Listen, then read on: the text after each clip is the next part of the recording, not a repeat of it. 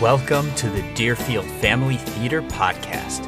As part of our Meet the Cast series, I had the privilege and honor to speak with Elise Roulet, who plays Sandra Bloom in DFT's production of Big Fish. Speaking of Big Fish, in case you're tuning in and didn't already know, DFT is putting on a performance of Big Fish this November of 2022. Opening night is this Friday, November 11th, and that show is already sold out. So visit deerfieldtheater.com to purchase tickets for one of the other 5 performances over this weekend and the next one.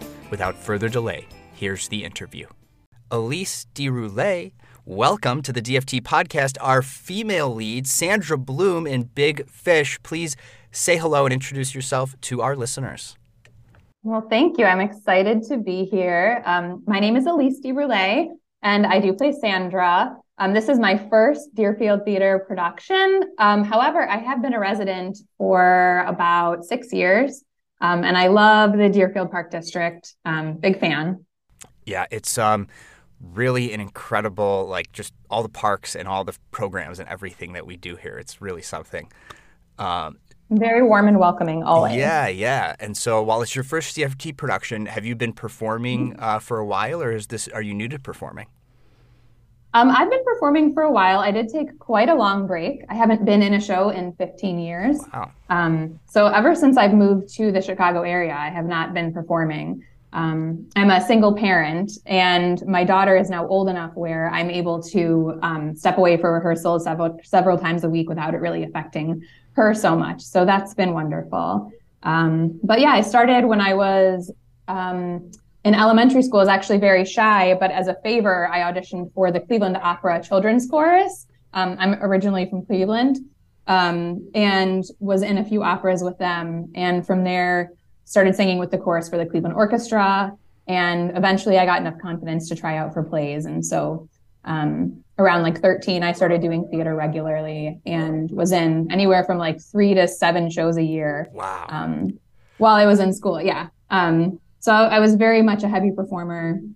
And then I went to NYU for theater for my undergrad.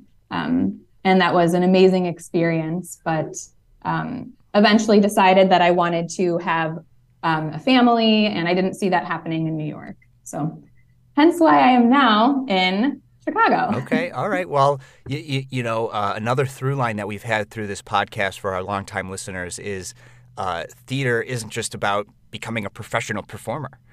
There's so many other life skills that you gain from it. So as somebody who performed so much in her youth and then went on to even study it, what are some of those takeaways that you've had that you've extrapolated from the, performance, lessons that you've been able to apply to your life?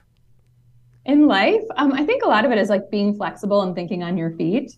Being able to improv is really important, I think, in any job, even in parenting, it's really important. So very good life skills in that. And I think too, just going with whatever comes your way. So, also kind of a theme in Big Fish. It's your adventure is going to be, unique to you, and whatever your experiences are can be a really cool adventure, or they can be, it is what you make of it, I suppose. And good way to bring it back to Big Fish. This is the third cast interview that I've done, and while I don't know if you've all received PR training, it seems like you're so good on bringing it back to the message. So let's talk a little bit more about Sandra Bloom, the role that you play in Big Fish. Tell us a little bit about her background. Well, Sandra, from what we understand, we've looked at the play and we've also looked at the book. So Big Fish is based off of a novel. I don't know if anyone else has, said that so far. But in the novel, the relationship between Will and Edward is very well written, and Sandra kind of just peeks in there. So what we learn about Sandra is that her mother is mentally ill or sick, and she's in bed for most of her life. And her father is a sheriff who has unmedicated rage issues, is the line in the show. But she's also known to be a daddy's girl. So kind of playing off of that, and then why would she fall for somebody like Edward Bloom, who as a traveling salesman is never really home? What is it about him that kind of lights that spark in her that she wants to be with him through all of his adventures? So that was something that we kind of talked a lot about as a cast. And really, I think he just kind of brings that life to her that she never had. She's also a caretaker, so I think that really makes her, the fact that she was able to take care of her mother, now she's taking care of her husband as he becomes ill. That's not giving too much away about the show, is it? I don't think so. Okay. But yeah, so, for most of the second act, like she takes on that caretaker role. The first act, Sandra is more of like that, the love interest, the young motivator for Edward to end up where he is in the second act. And then the second act, she really is that caretaker. But she's an interesting woman, I'll say. And listening to the original actress who played her on Broadway, she said that a lot of inspiration was taken from Southern women. So how would a Southern woman react in certain instances? How would a Southern woman take it if her husband was away a lot, or, was this type of person like Edward, like a very, exaggerated personality? How would a Southern woman react to that? So I did take that into consideration when, kind of studying up on Sandra and creating the character. But she's fun. Yeah. And so you already started to touch on it, but was there anything else that you did, to prepare for the role? Yeah, so we did read the book. We did a lot of talking together, especially as a family, as the Bloom family. We all kind of got together at the beginning and talked about what our motivations would be for certain scenes, what our history was, why we might react in the ways that we do. And I think that was really key to us forming a bond. I feel like we have a very strong bond as a Bloom family, even backstage. And we really feel that kind of like intimacy that a family feels. So I feel like Joe is my son, and I feel like Edward is my husband, and I feel like Josephine is part of the family. And I think that definitely shows on stage when we're performing too. Mm-hmm. And this is a tale across time, right? So like the Bloom family, some characters have different ages. You want to talk a little bit about that? And was that also part of the family? It wasn't just like the core family, it was family across time? Yeah. The time is interesting. I don't think I've ever played a role that has spanned from, early teenage years to, grandma age before. And while I do take into consideration some like physical differences that would happen, like in the way that they move or walk. But I think really a lot of it is like energy level. Young Sandra and young Edward, we have this like bubbly, big energy. And as we get older, it kind of fades into a more like calm, like centered, grounded energy. And I think that was like a really nice way to play with it. But we do like jump back and forth throughout the show. So we have, for example, I might be a mom in one scene, and the next scene I'm 16, and then the next scene I'm 24, the next scene I'm 60, and then I'm back to 40. And, so I think that it is very fun and challenging to do that. But I think those shifts in energy are really helpful. And we see a lot of it in the music as well.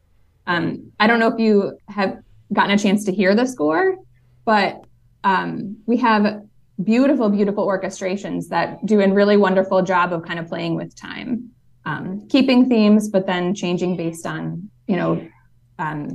the ages and the themes that are going on. Mm-hmm. Mm-hmm. So, Elise, while I know that this is your first show back after having performed when you were younger, we'd still love to get your perspective on the pandemic and what that was like for you. The pandemic was rough, but I feel like it was a good reset in a lot of ways. I was fortunate enough to be able to continue working through the pandemic, and I worked in person for most of it.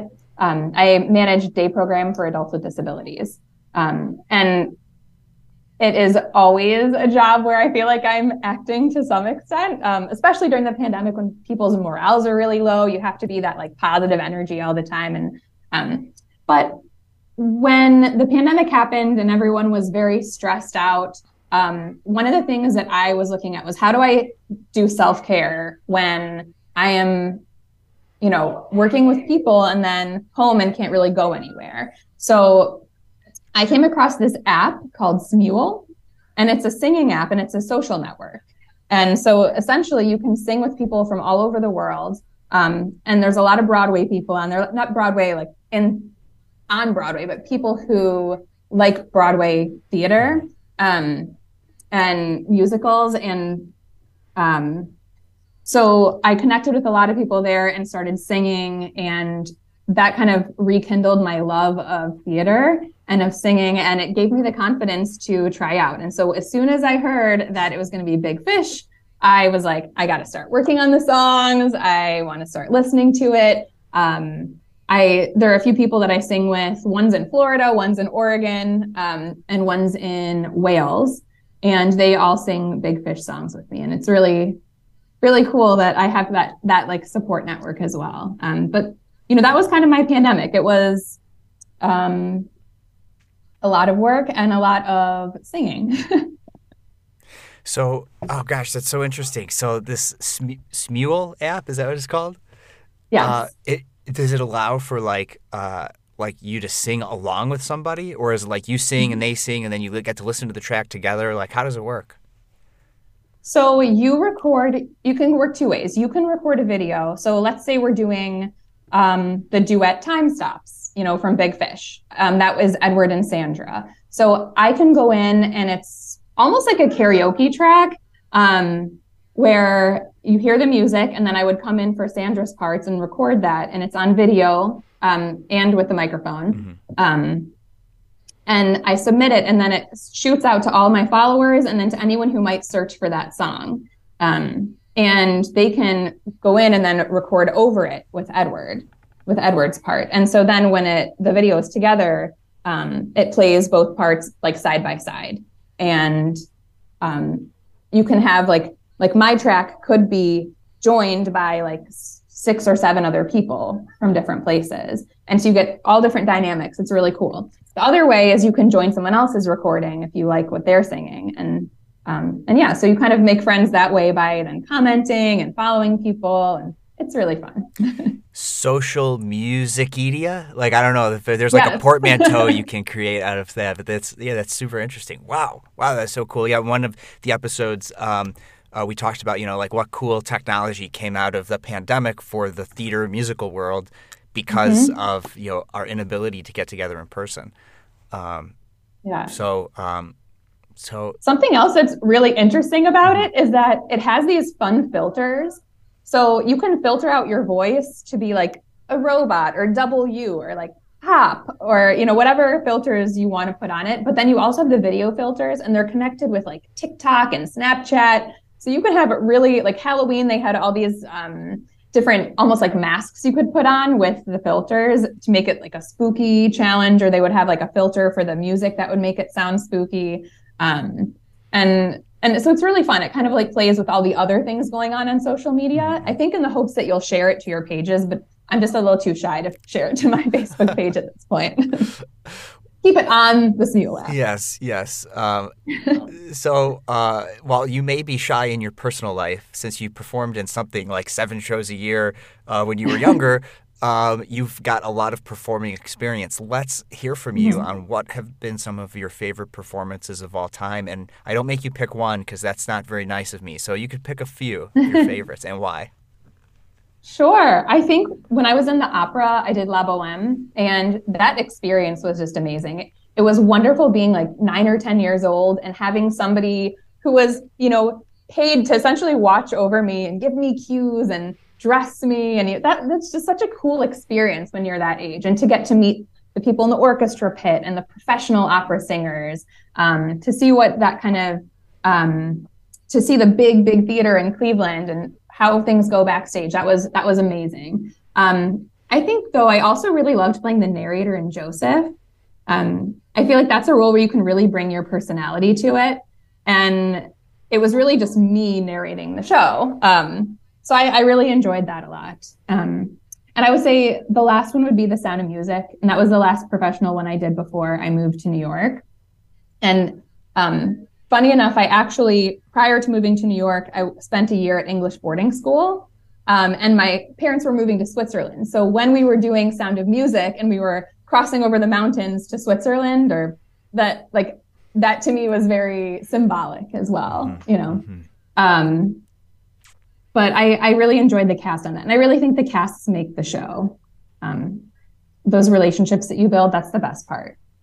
Yeah. And then putting on your other hat of audience member. If you're able to, with all the performing experience that you have, just sit back and enjoy a show. What have been some of your favorite shows to go to over the years? When I was growing up, my favorite show was Starlight Express, which, for those of you who don't know, is an Andrew Lloyd Webber musical that is all done on roller skates. And I was fortunate enough to see it in London several times, and I got to see the closing performance as well, because it closed while I was in boarding school over there.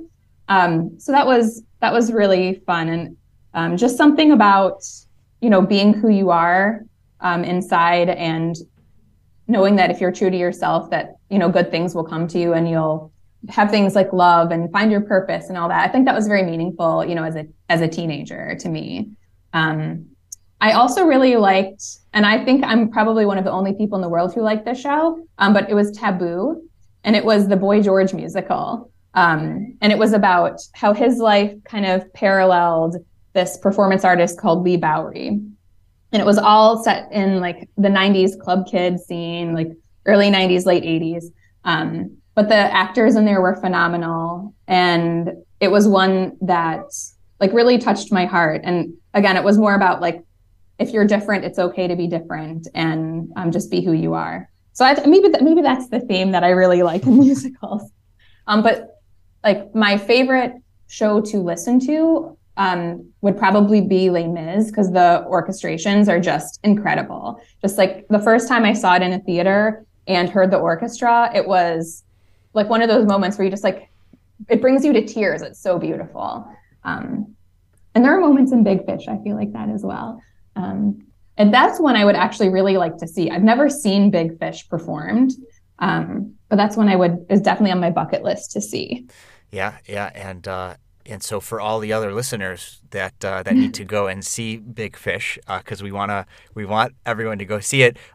Give them a good reason, to go see it. Even other than you just want to see it, even though you're performing in it. If only we could clone you and have one of you go up on stage and the other sit in the audience. But since we can't do that, everyone else should come see it. So give them a good reason to come and see the show.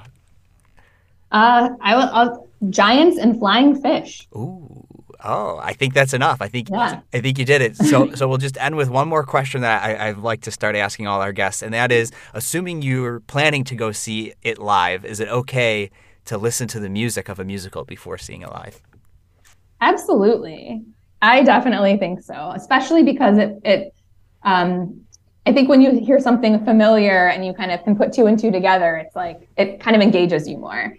Although, I can see the benefit of not listening to it, but it's a great soundtrack. So I think if you do listen to it before you go, you will want to see it more. Yeah, I love it. Our very own Sandra Bloom, Elise D. Roulet, thank you for coming on the DFT podcast. Thank you. Please come see the show. And that's our show. Please share this podcast to help support the work of Deerfield Family Theater. An even better way to support DFT is to go see Big Fish this weekend. Visit deerfieldtheater.com to purchase tickets. As always, links are in the show notes. If you'd like to get in touch, send us a voice message at anchor.fm/DFT. We might even add your voice message to a future show. Until next time, thanks to everyone who continues to support the arts. We'll see you at the theater.